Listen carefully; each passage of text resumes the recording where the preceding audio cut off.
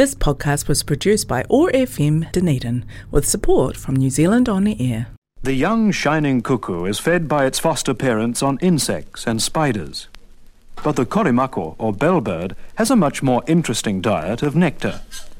It's been something of a radio personality and has sung on shortwave radio to Australia and the Pacific nations for 30 years.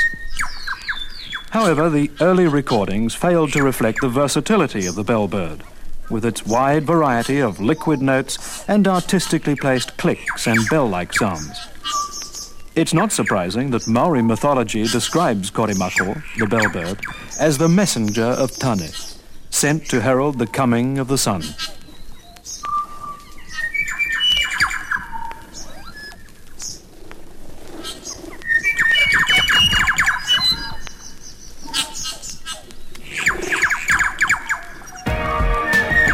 Community or chaos? We can construct and nurture community or fall into chaos.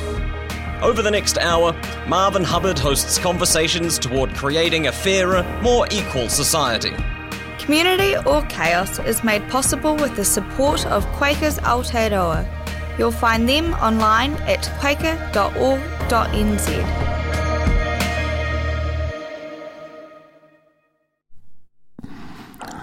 Good morning, friends. Today we have with us David Jenkins, who's a lecturer on political theory at Otago University. He focuses mainly on society with urban experiences and the concept of partnership. And he's also done work on the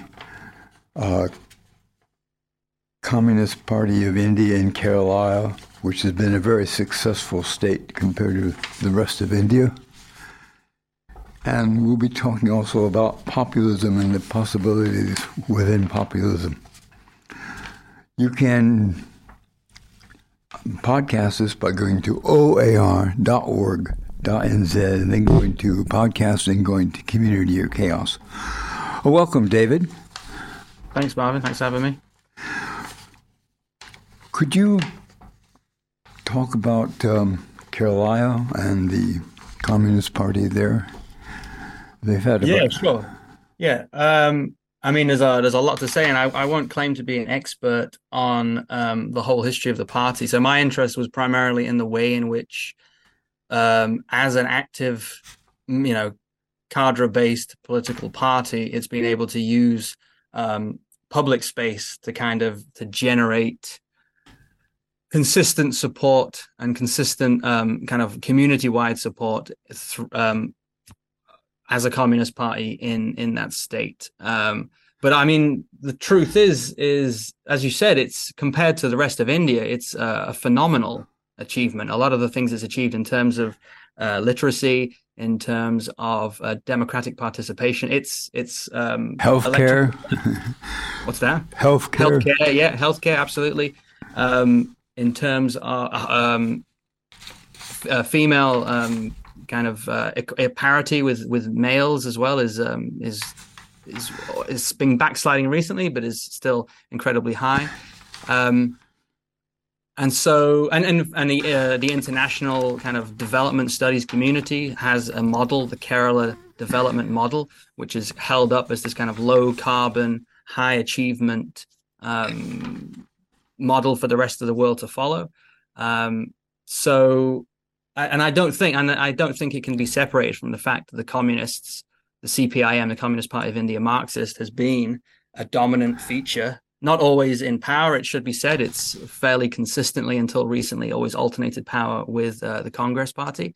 But it has been an incredibly important part of both the achievements of Kerala, but also in terms of the resistance against the BJP. The BJP, which is a hard Hindutva Hindu supremacist party, has very little hold in Kerala precisely because of the activity of the communists ensuring that the community itself, the citizens of Kerala, have basic needs met, and this kind of and in particular, it's a state with 60% Hindu, 20% Muslim, 20% Christianity, and those kind of ethnic tensions, which we're seeing, to at the moment in Mandipur in India just do not have the same level of violence. So yes, I write with an expert, an anthropologist called Lipin Ram. He's kind of he's the expert. So, but I'm always just astonished by the level of achievement in that state and the means through which it's been achieved, which is through an activist, militant, incredibly disciplined party base.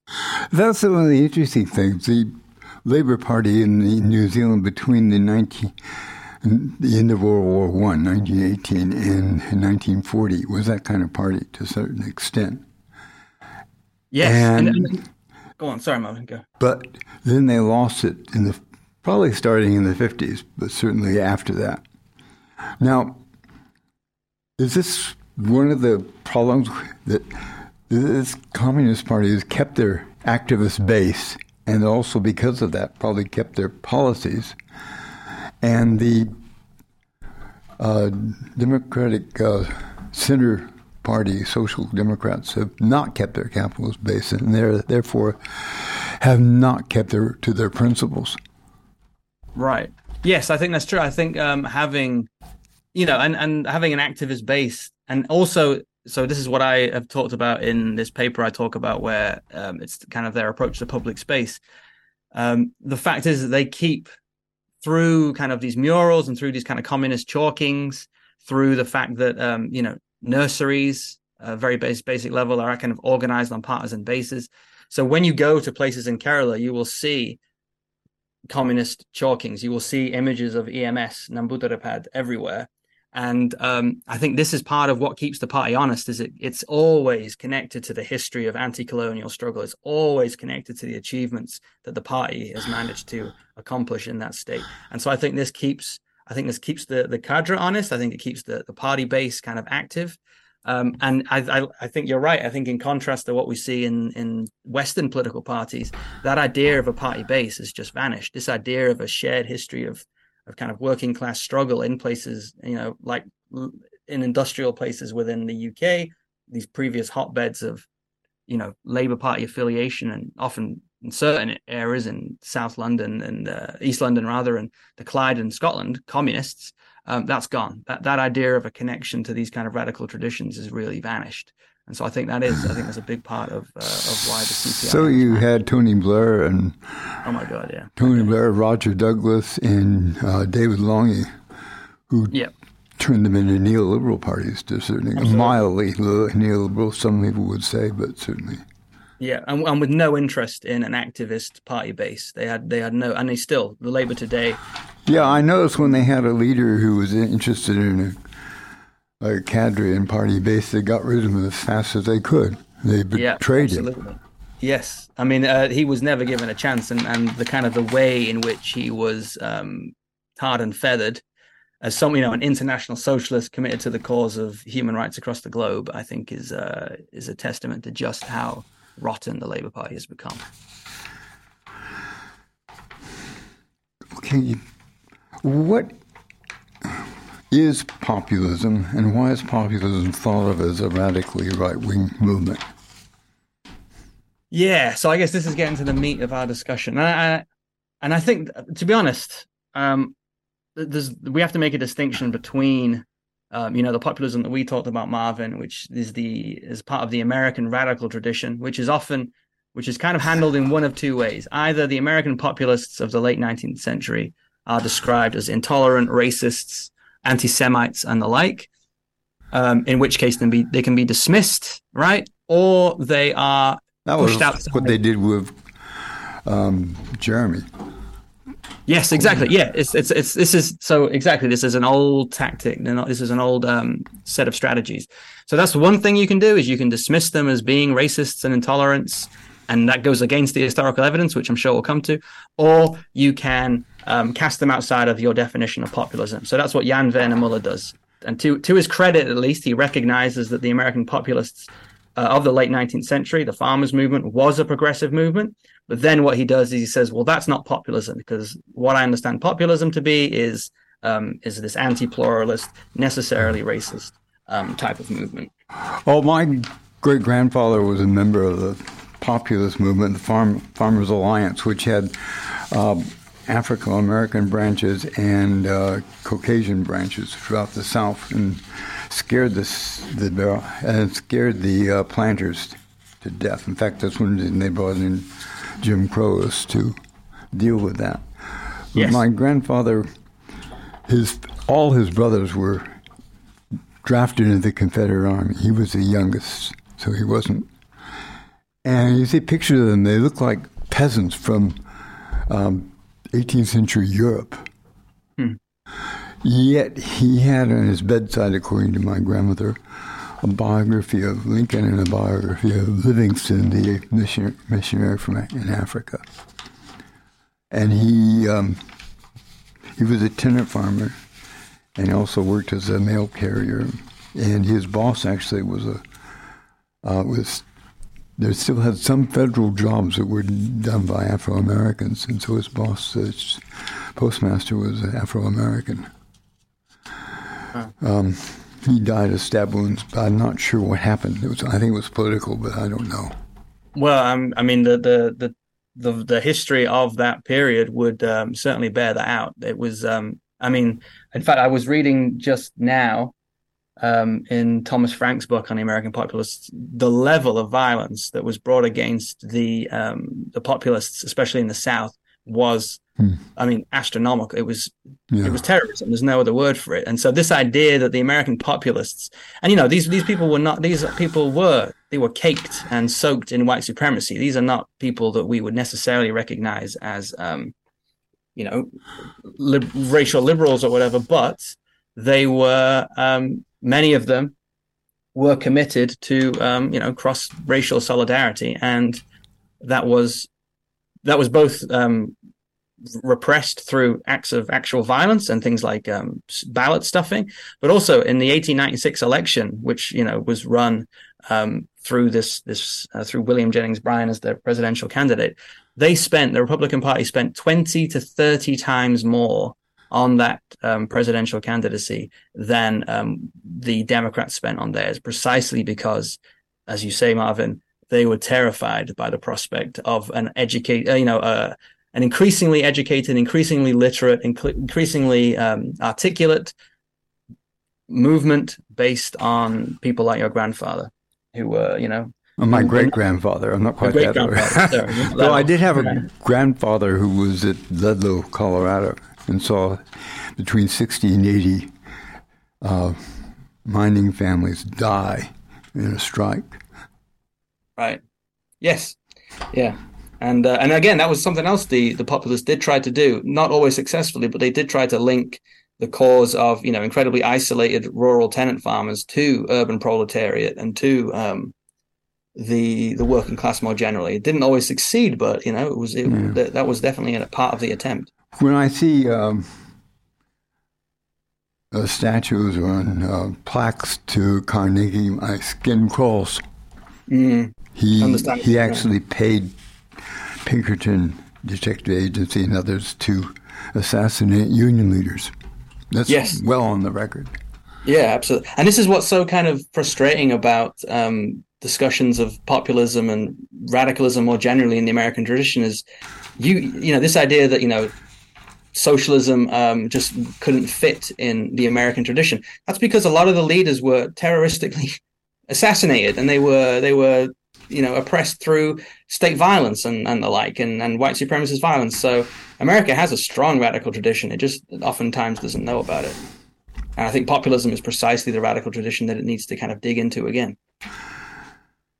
What were some of the early populist parties in Europe, or were considered populist in certain ways?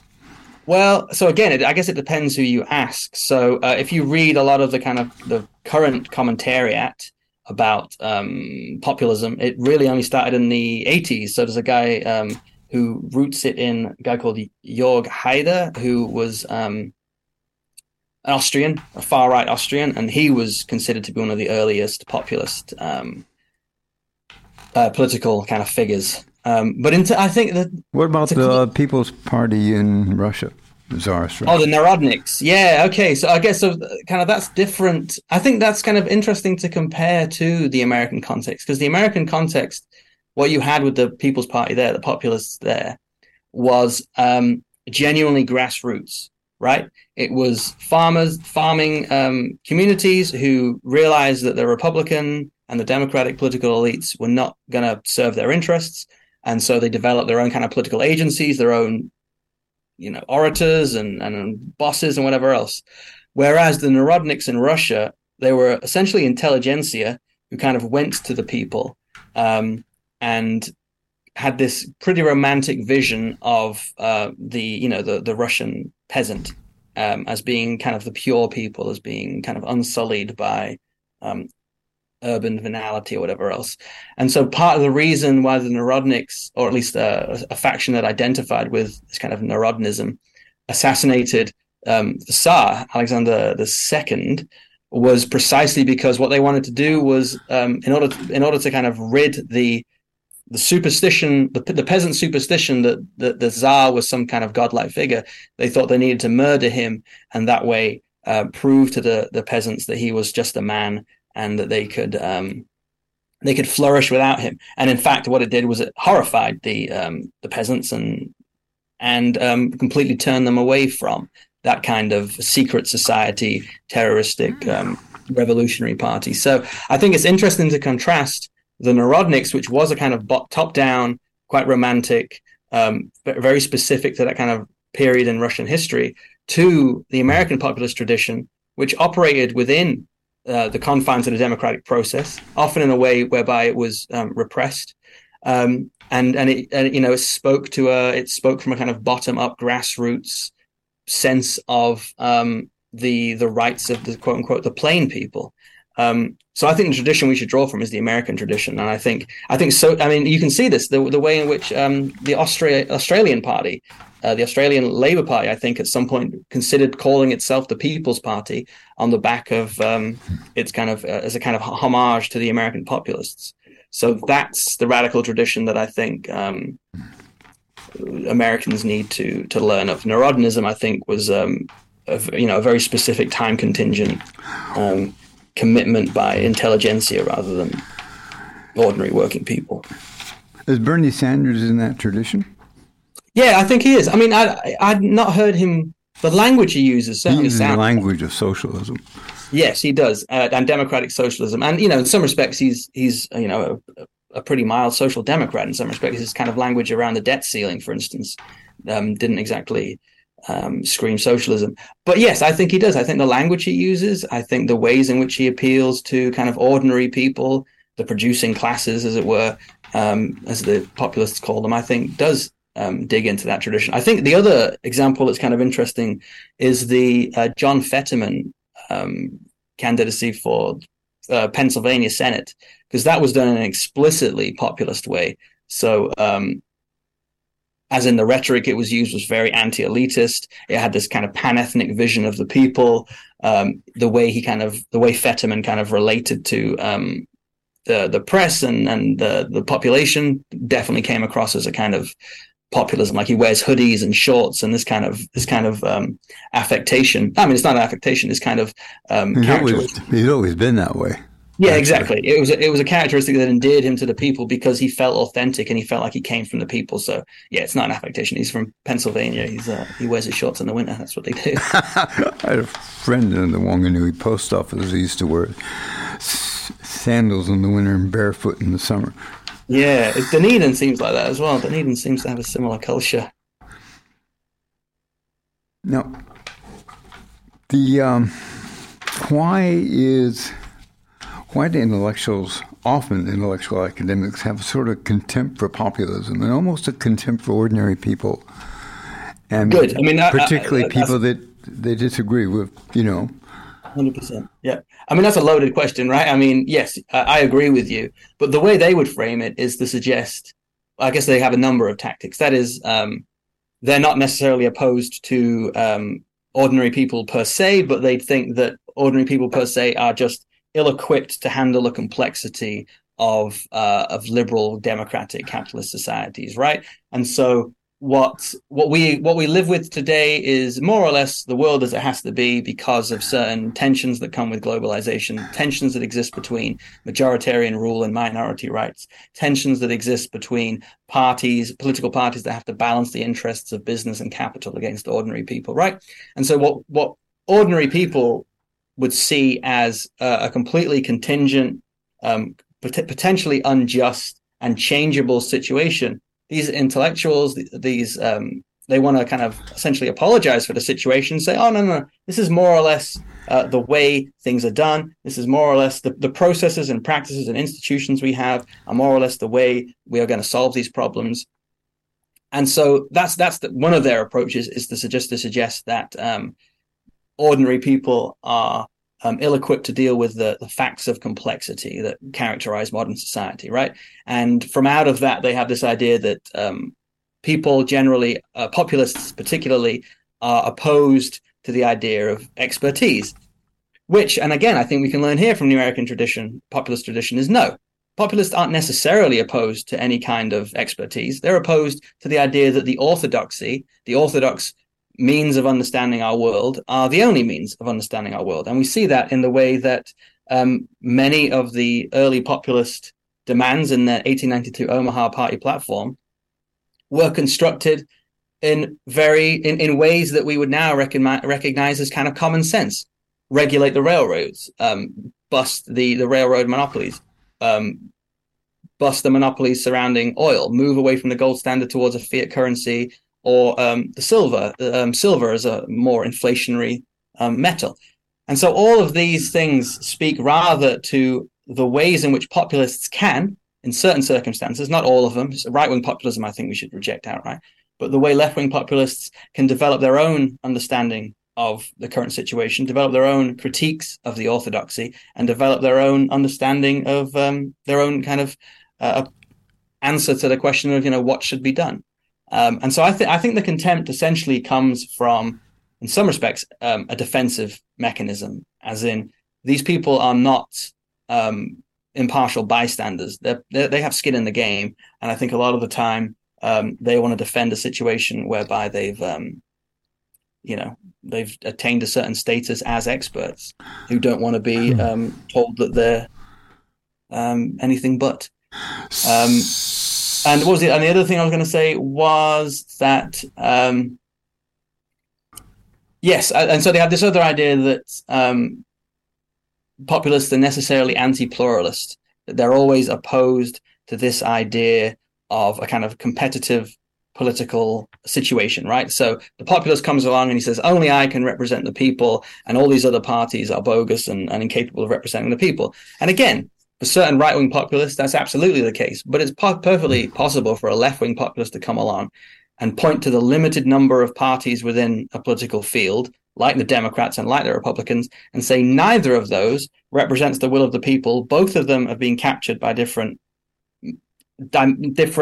factions which don't represent the real people, and therefore the representative field is bogus, and we as the populists are going to come in and try and do a better job. And for me, that's a perfectly legitimate critique of the current situation. And I think it's something that working on ordinary people often claim about their ostensible democracies. Right-wing populism often is often represented by a leader who doesn't come from the people. In a way, they're bogus, like Trump would be. Yeah. And many of the leaders of Brexit, too. Yes, so Frank calls this faux populism or shadow populism. But it's very effective. It is. And in some respects, I'm willing to call that stuff populism. I think it kind of ticks all the boxes, right? So it does put the people and the elite as the kind of the central and primary antagonism within society. So that's fine. It is ambivalent about the democratic credentials of the institutions and practices of liberal capitalist democracy within their nation. And it does think that it's going to be reacted against by those elites it's trying to take on. It just does it from an empirically flawed understanding of the elites who are doing who are kind of enacting this kind of corrupting activity on a democracy. And as well, it has a totally bogus and nativist understanding of the relevant people, and a totally bogus and false claim to be representative. So I think it is remarkably effective, but I am willing to call that populism. It's just the kind of populism that we should reject, and we should enjoin another form of left populism One instead. of the interesting things about Trump's election was that many of the people in the Rust Belt, Ohio, Pennsylvania, other Rust Belt states, voted for Obama twice, Afro-American president, and they voted for Trump. And I've met people who won't believe that they voted for Obama and they voted for Trump. They must have always been opposed to Obama. Yeah, this is the thing. I think there's Hillary Clinton said there's this basket of deplorables. And I don't think she's wrong. There are a basket of deplorables that voted for Trump. But there's also people who were just, a plague on both their houses, and they saw this guy coming, and in a kind of a way that was full of folly, they voted for a lunatic and a clown. But at the same time, these fissures, these cleavages in American politics are incredibly complex, and they interact with class and identity and Clinton's use of the word deplorables actually say a lot about the Democratic elite? Yeah, I think so. And you can see, I mean, the snobbishness and the complete disdain for ordinary working people. You can see in the way that someone like Rahm Emanuel says, these people in the Rust Belt, they need to learn how to code. And it's just, that's not a serious answer to, deep structural problems. So I think when people reject the Democrats, they do it from a place of understanding how they've been continuously failed by both these political parties. I think that William Jennings Bryan was a totally misunderstood person in some ways. He led the Populist Party, and I think he led it fairly well. And then he became Secretary of State under President Wilson. And President Wilson ran saying, "We will not enter World War I." And when Wilson entered World War I, he was one of the few politicians in American history who voluntarily left the cabinet because of principles. He left Wilson's cabinet, and people misunderstood also some of his reasons for opposing Darwinism,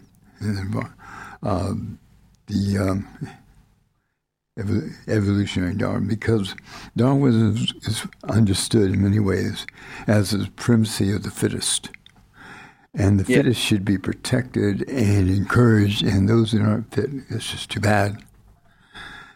And I think people, and I think the way the intellectuals reacted to both Bryan and to opposition to evolution was harmful to Christianity and harmful to the understanding of ordinary people, particularly in the South. That if there had been a little more respect, a little more tolerance of people you disagree with, things might not have gone quite as badly. Yeah. I don't know that's true, but that's my gut reaction. And it's a complicated story because the populists. So first of all, William Jennings Bryan, in being opposed to the war, was aligned with people like Eugene Debs, who, as it turned out, during the populist heyday, did turn up at rallies to support the populists, along with Clarence Darrow, who was on the other side of the Scopes trial, right? Against William Jennings Bryan in that case. And so this idea that this is the thing that I think a lot of the commentariat do. They look at William Jennings Bryan, they look at the Scopes trial, and then he can be flushed out of history, right? He is no longer relevant. Or they can do with Tom Watson, who was who started off his political career as someone committed to the cause of racial solidarity. He said, "You are kept apart." This was in response to black and white farmers. "You are kept apart that you may be separately fleeced of your earnings. You are made to hate each other because upon that hatred is rested the keystone of the ark of financial despotism, which enslaves you both." So they ignore that part of Tom Watson. And then when he becomes a white supremacist bigot several years later, that's what populism always was going to be. And so the way the story is told of William Jennings Bryan, of Tom Watson, of the populism, is a way of shaping our understanding of this period in order for it to be rejected, in order for this third-party movement based on, mass politics could be shunted away from history. So yes, I agree. I think the kind of the disdain that comes for people like Bryan is the same disdain that comes for is the same disdain that's pushing people away from any kind of radical tradition and toward a certain kind of right-wing understanding of Christianity. I have a feeling that intellectuals tend to fear and have certain contempt for mass movements generally.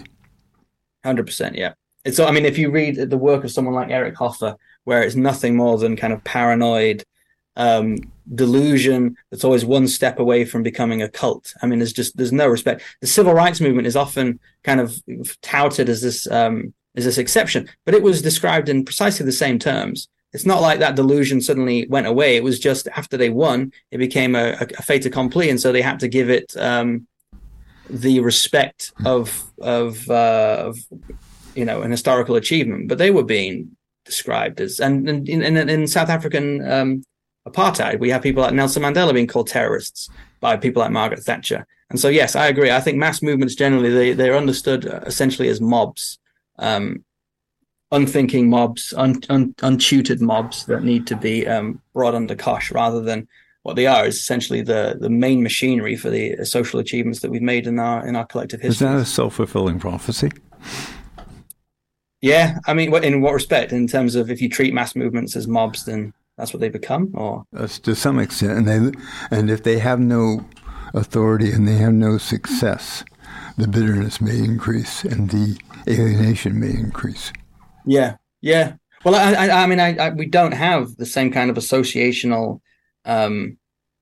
mechanisms for turning people towards mass movements, right? They are viewed with a jaundiced eye, and so many people will kind of turn away from mass politics precisely because of this connotation that they are kind of unthinking and cult-like, and so people just won't get involved in politics. Because mass movements are the primary mechanism through which people can engage in meaningful ways with the politics of change. And so they do become self-fulfilling prophecies, or if not self-fulfilling prophecies, you at least, you remove a central plank from the kinds of politics that are going to effectively change things for the better.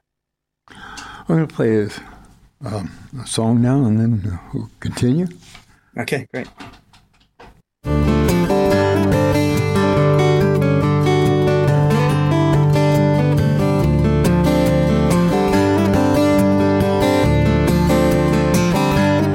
There's a man on the run and they're pulling the place down to find him. He's wandered for the moving to mountains, making a parade. He's unpredictable, as strong as the chains out to bind him. This is his country, and will of the people's his name. A fearsome fill of drink might just get him talking. He's even suspected of lending a helping hand. A sad state of affairs, they say, once got him walking. And if it's fighting for rights, will of the people's your man. Come on, you're strong, come on, you're feeble. Where can I find that will of the people? Come on and speak up now if you can. Where can I find that man? Come on, you're strong, come on, you're feeble. Where can I find that will of the people? Come on and speak up now if you can. Where can I find that man? Where can I find that man?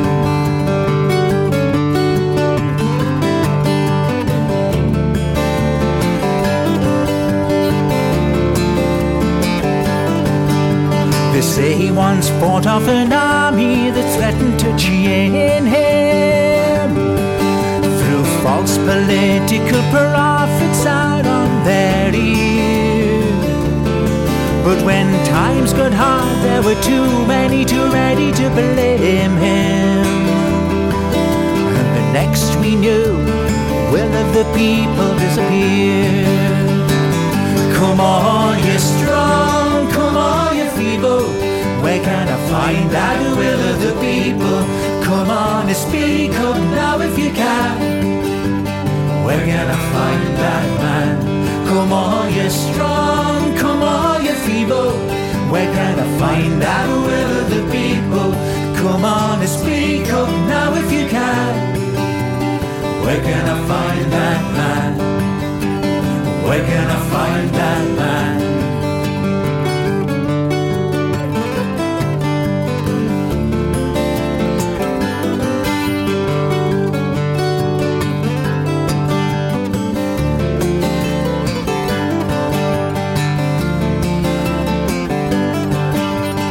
Will of the people come out from wherever you're hiding?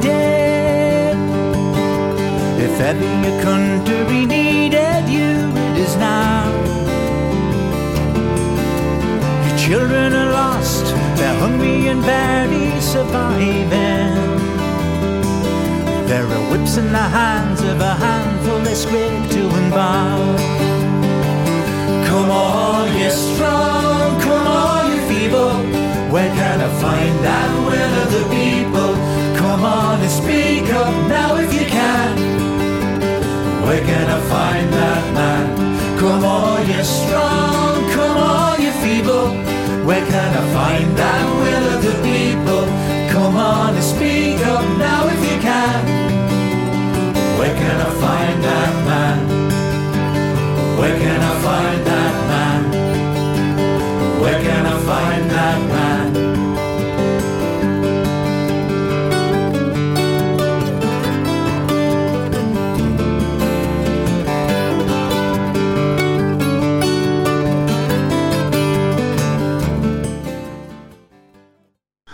Well, that was The Will of the People and from Jack Common's anthem by Jez Lowe.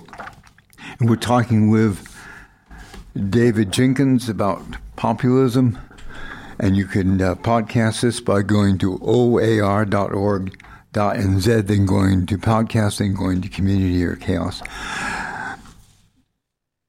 David, when you hear the phrase the common good, what does that make you think of?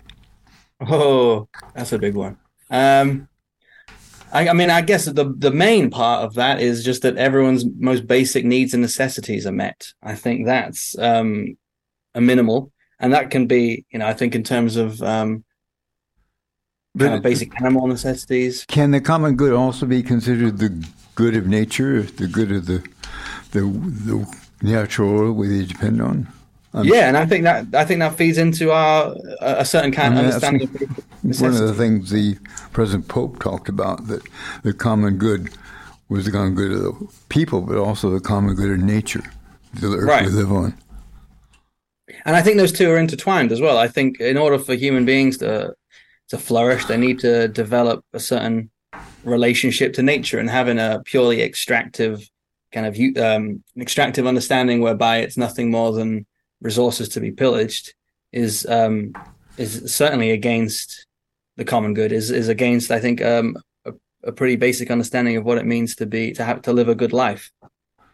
But I think the common good when it comes to populism is essentially that a left-wing form of populism is that the democratic institutions, whether they be representative or whatever, are kind of fit for purpose, that they are responsive to the will, to the basic needs of the people. And so I think this idea that populism necessarily engages in the fantasy of a kind of general will, which is always going to be somewhat totalitarian, that is going to be completely unresponsive to minoritarian needs and rights, I think is bogus. I think it assumes that what we have already is something approaching the common good. And I think it's well within any reasonable human beings' understanding of where we're at, that no, the situation we have isn't adequately responsive to the basic necessities of a great many people. Most political parties, including the center left, have not felt responsive to the common good for the last 40 years. Yeah, and again, going back to the UK context, there was recently so Wes Streeting, who's in the cabinet, he said, "No false hope is worse than no hope," essentially suggesting that the Labour Party is the party of no hope. And so rather than the Tory party, which is false hope. And so what we have there is a situation where the political party that's supposed to, claims to represent ordinary working people, simply vacating the premises, vacating their institutional location, which is supposed to be an articulation and an expression and a representation of the common good. And that has to go out the window because of a certain commitment to a certain kind of orthodoxy, whereby, those basic needs cannot be met in any kind of substantive way. Populism, particularly right-wing populism, that's mostly what we're dealing with right now, unfortunately. Here to say is the genie out of the box, as we've out of the period of binary politics where you have two parties that both represent, one a strong neoliberalism, one a milder neoliberalism. Is that out of the bottle now? I mean, are we going to come back to that? Yeah, so this is I think the challenge. I think those commentators who say we're living in a populist moment are absolutely right, but their response to that is to move us back to a kind of centrist politics of appeasement, where the language of a class hatred of elite versus the people is to be soundly rejected. And I think that is the wrong approach. I think most people at this point recognize there is a pretty substantial failure of legitimacy, basic legitimacy of our democratic institutions, that they've been captured by certain interests that don't align with those of ordinary people. And so the choice within this populist moment is either to go right and a kind of nativist form of populism in order to kind of a nativist form of populism and a pretty superficial understanding of who the elite are. So, for instance, Ron DeSantis, in his recent autobiography, The Courage to Be, he suggests that if you believe in woke ideology, so you could be in a trailer, you could be a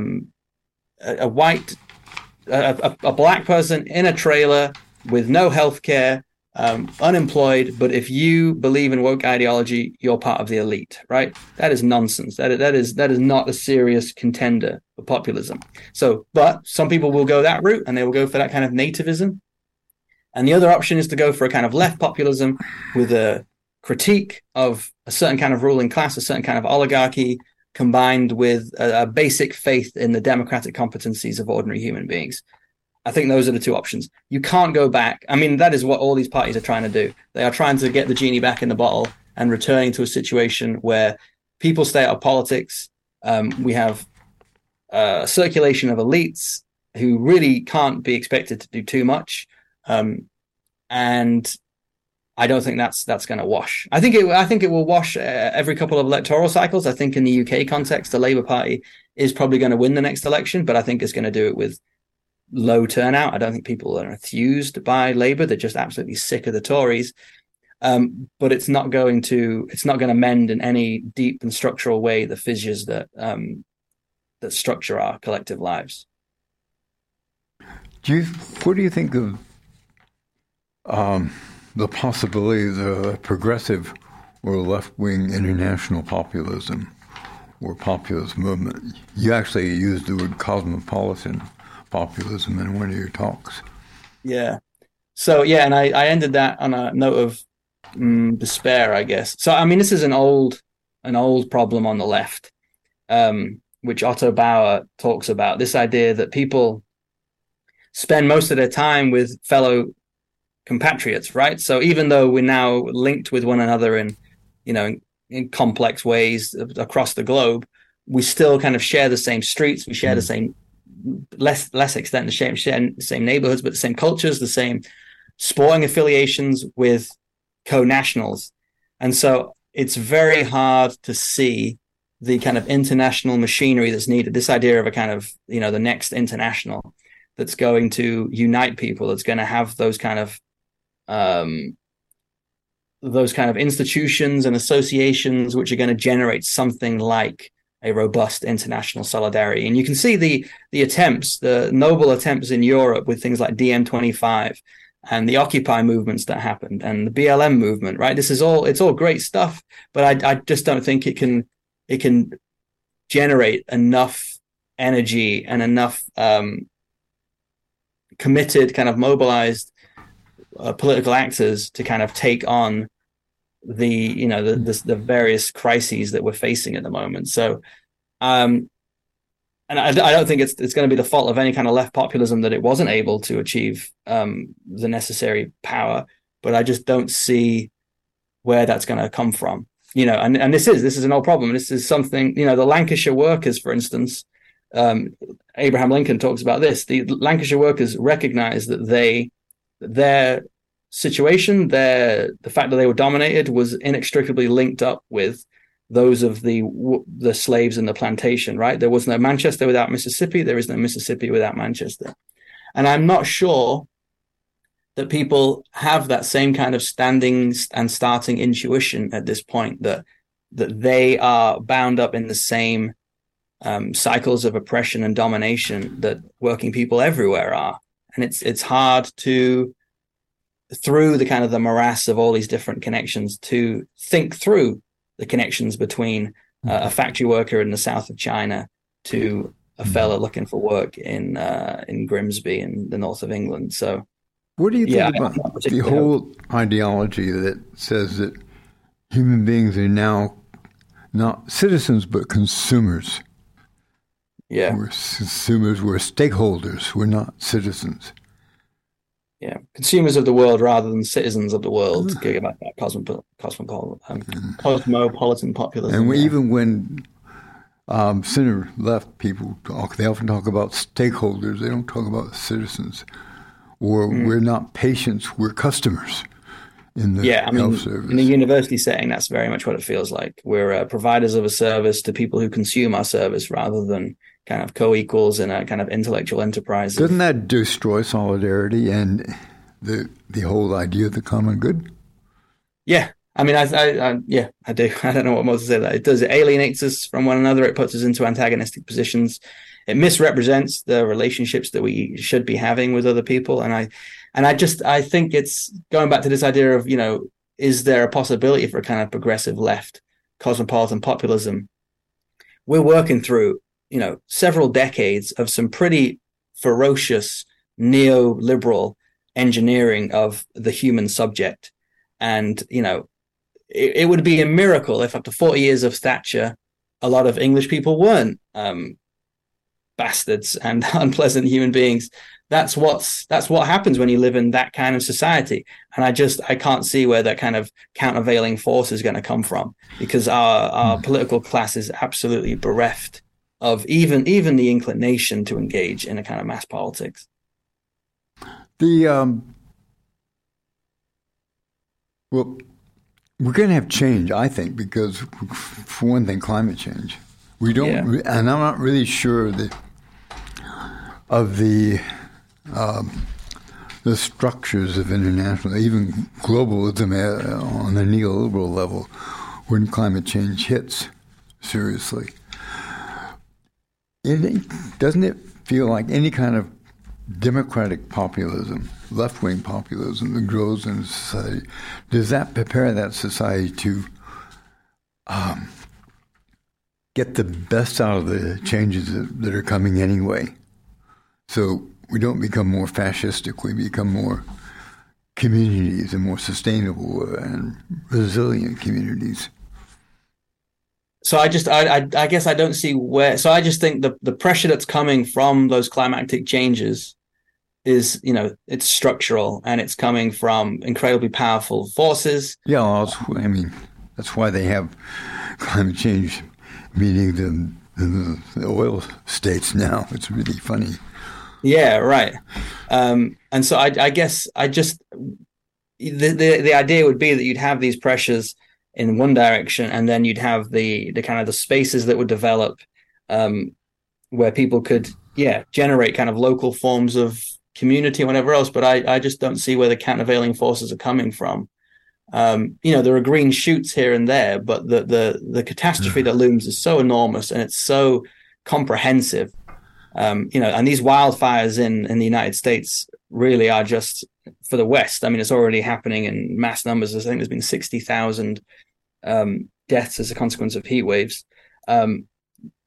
It's coming, and it's going to be so radical in kind of its effects. I'm very fearful for what comes out the other end. But again, it won't be because populism. It won't be because of populism per se. It might have something to do with right-wing populism, but the problem will not be that ordinary people are necessarily and kind of constitutively incapable of participating in democratic institutions. Is because we never had any kind of authentic democracy with through which people could participate to begin with. That's what's going to be. Don't we have to try to build that in any case, even if it's a hard struggle? Doesn't that give us some hope? Yeah, I mean, that's it. I mean, what is it? Pessimism of the intellect, optimism of the will, or what? Yes, exactly. Yeah, that's all we're left with. And so